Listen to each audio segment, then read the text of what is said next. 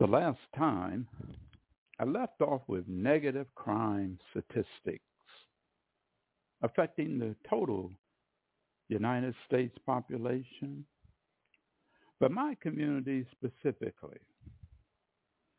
Remember, I keep asking about our current population numbers.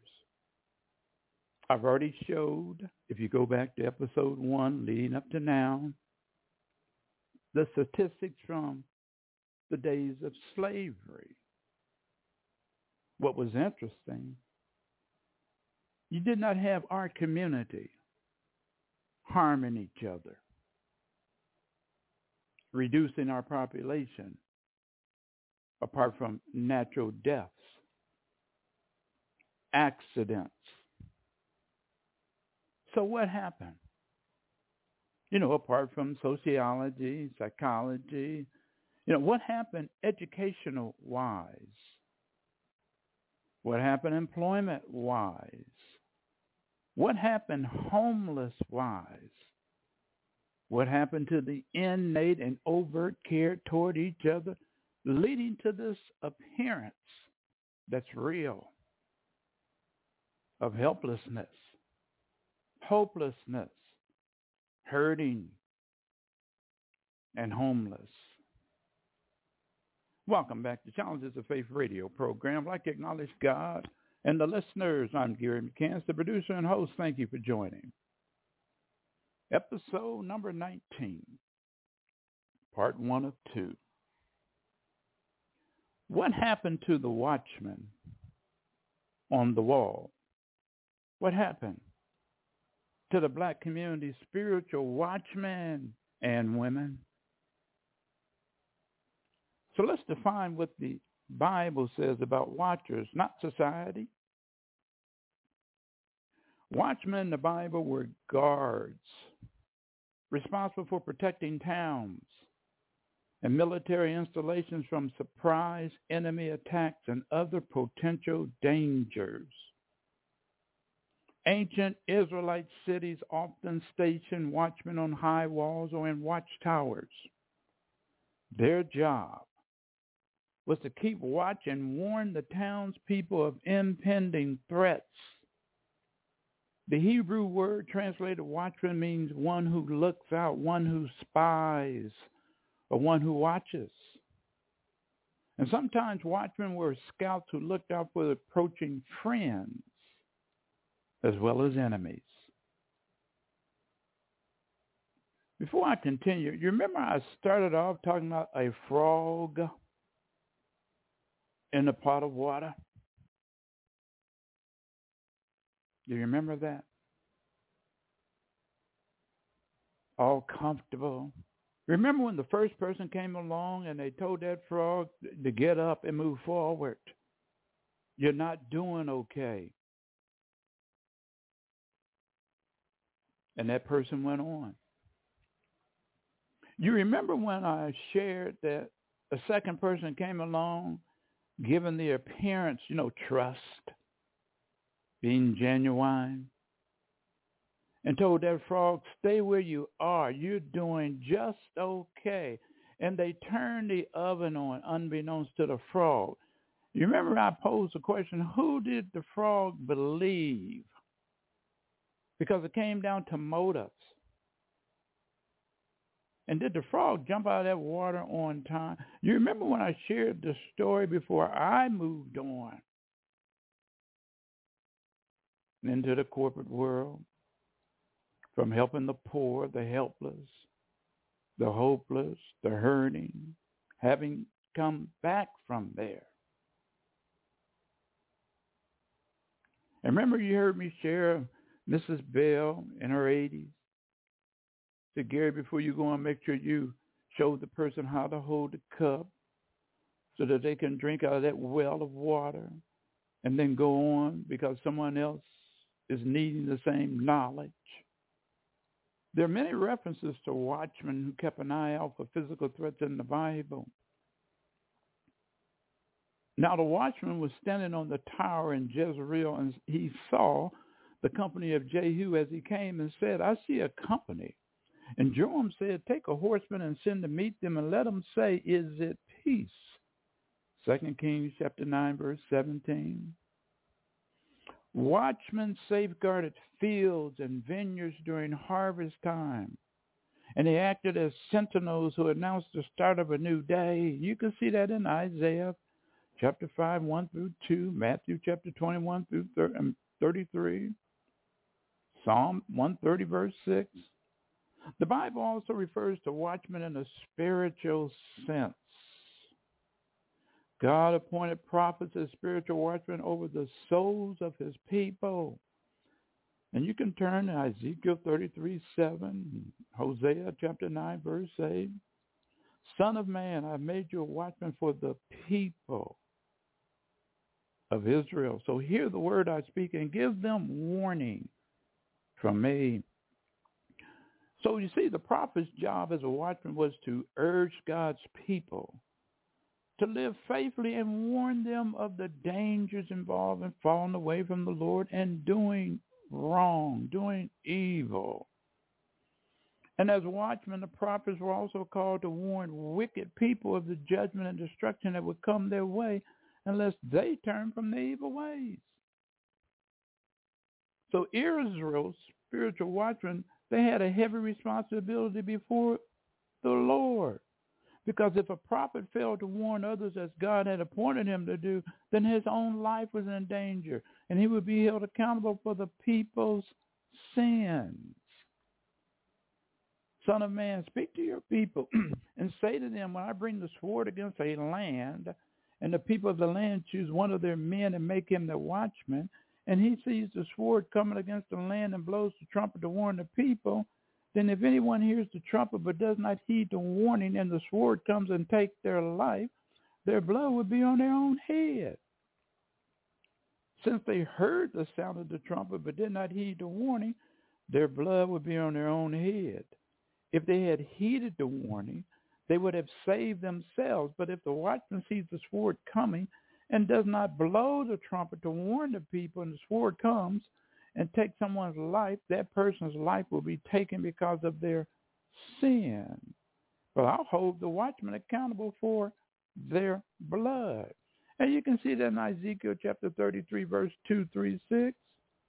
So you see how that a watchman who was blind or disobedient to the Lord's word left the people he was called to protect open to danger and suffering.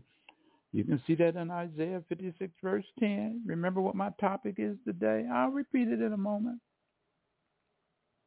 So the only way that person could stay out of trouble is obedience is the only course of action for a true watchman.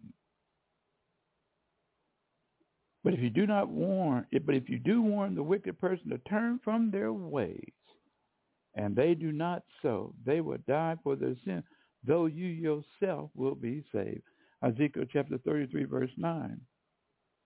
And when you go into the New Testament, you see that the role of the spiritual watchman continues in the form of, guess who? Church leaders. Obey your spiritual leaders and do what they say. Their work is to watch over your souls. And they are accountable to God. Give them reason to do this with joy and not with sorrow. That would certainly not be for your benefit. And you can see that in Hebrews chapter 13, verse 17. So you see, in another sense, God calls not just leaders, but all believers of the household of faith to be watchmen. Remember how our Savior told his disciples to watch and pray so that you would not fall into temptation, and that the spirit is willing but the flesh is weak?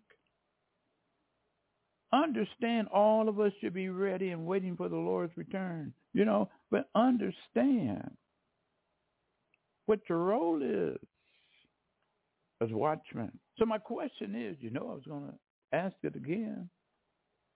I was. So where's the watchmen, the watchers, the spiritual watchers?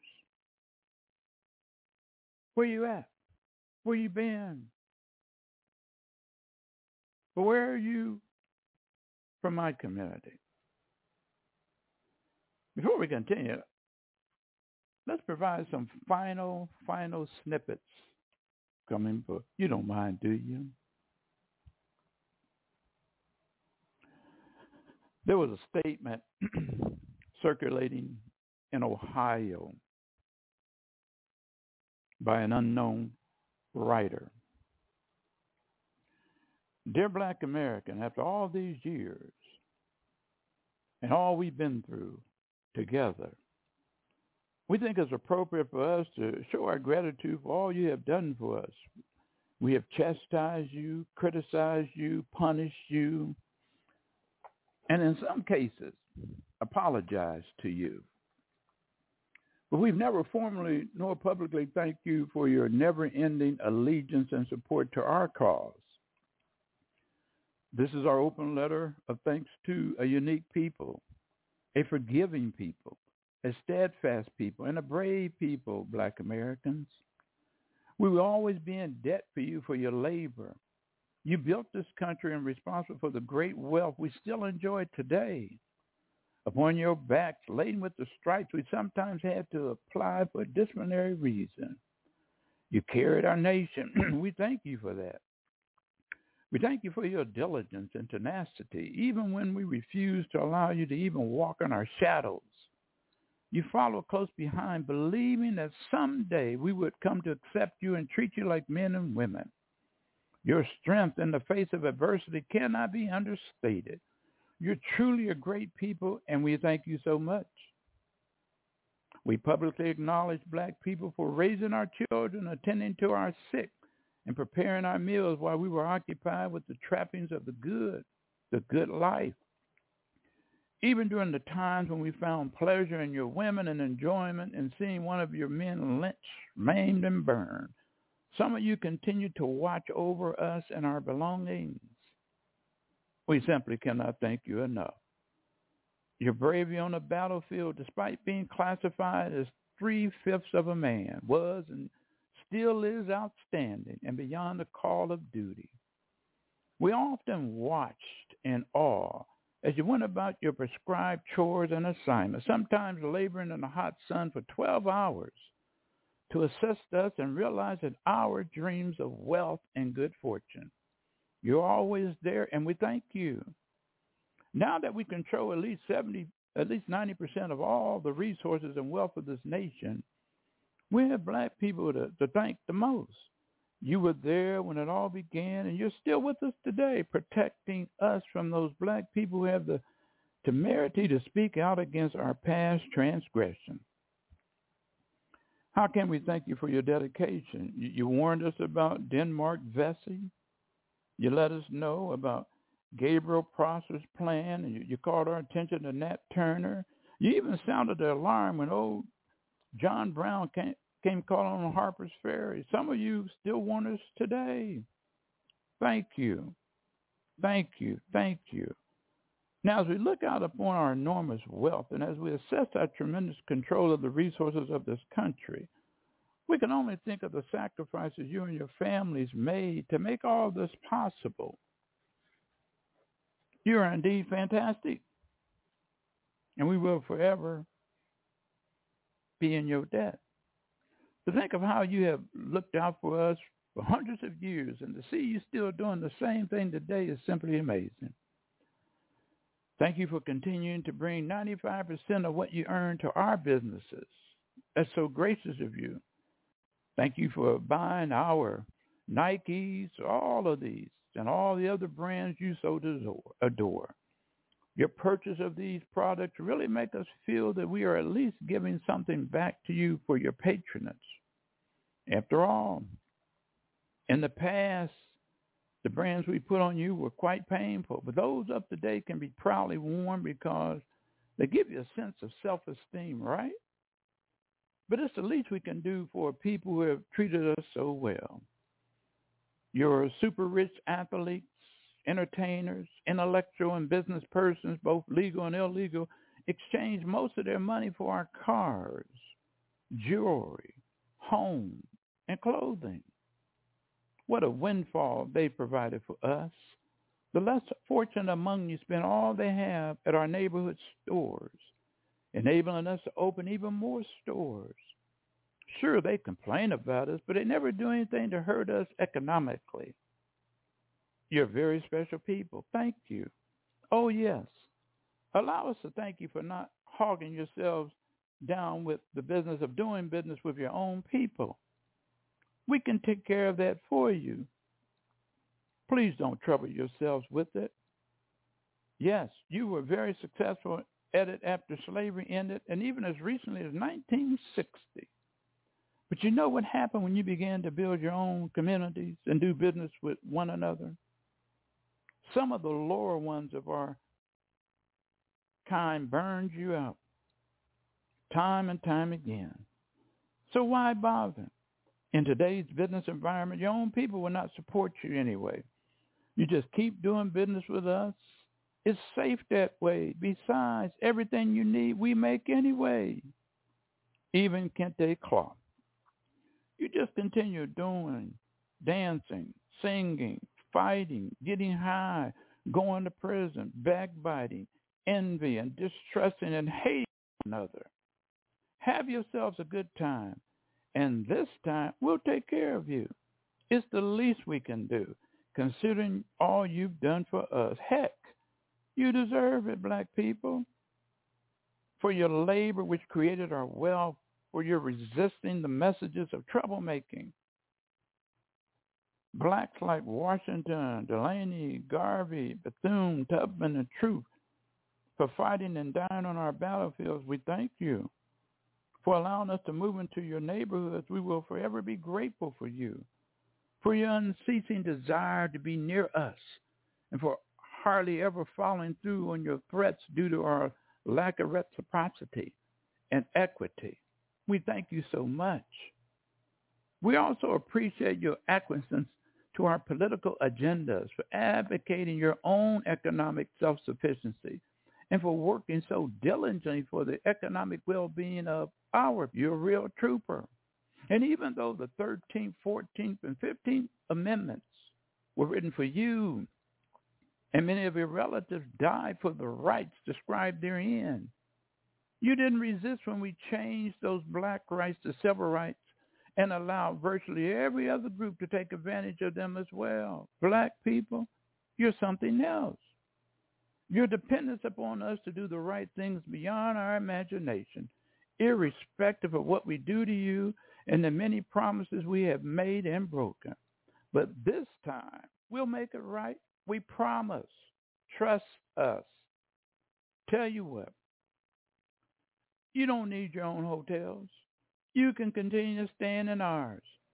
You have no need for supermarkets when you can stop at ours at 24 hours a day. Why should you even think about owning more banks? You have plenty now. And don't waste your energy trying to break into manufacturing.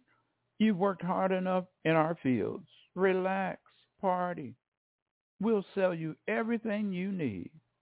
And when you die, we even bury you at a discount. Now, how's that for gratitude? Finally, the best part. We'll sell everything you need. You went beyond the pale. Turn your children over to us for their education. But what we have taught them is likely they'll continue in a mode similar to that one that you followed for the past 45 years. Sincerely, all other Americans. You've heard me share the last two segments about crime. Crime. That's in everybody's community. Our own. You heard me talk about education. Heard me talk about housing. Heard me talk about incarceration. You heard me talk about all those topics I just read. My question is, where is the spiritual black watcher of our community?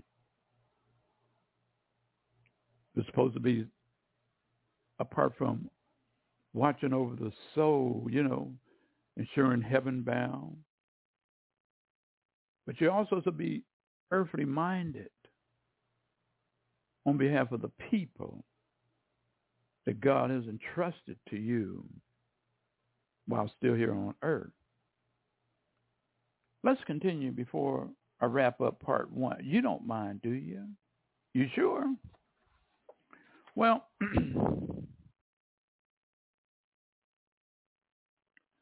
let me pose a question with another snippet. I'm not going to tell you or read to you everything, because later on you want to read for you. But it was to success as it relates to society.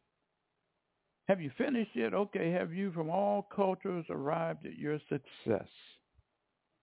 What specific standards do you use to determine that you are successful? Is there a Native American, white African American, Hispanic, and Asian American way of being successful? The answer is emphatically no. I want to read the parable of the talents, a 1990 style published in an African American newspaper and written by James Klingman Jr., an African American author and executive director at that time of the Greater Cincinnati African American Chamber of Commerce. Are you ready? God gave black people 500 billion talents. He gave Hispanic people 350 billion talents. He gave Asian people 225 billion talents. He left us alone for 1 year and then returned to see what we had done with our talents. God asked the Asian people, what have you done with your resources? The Asians replied, we created many businesses and purchased franchises.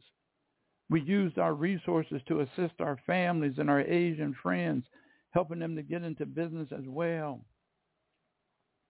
The Asians continued, Lord, we knew that with 225 billion talents, we could generate even more talent by pooling what we had and working together toward a common economic goal.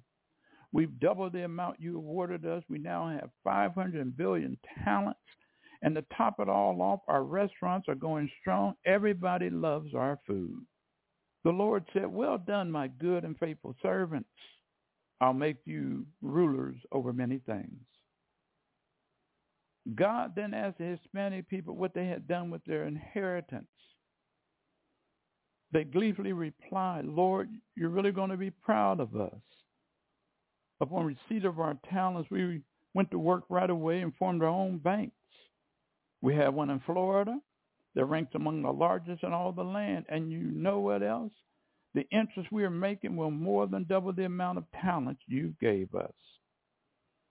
As God not only approved, the Hispanic people couldn't wait to continue. We opened fast food shops and sidewalk stands. We sold fruit, enchiladas, and so forth. We supported Hispanic doctors, lawyers, accountants, and all the Hispanic business we could find.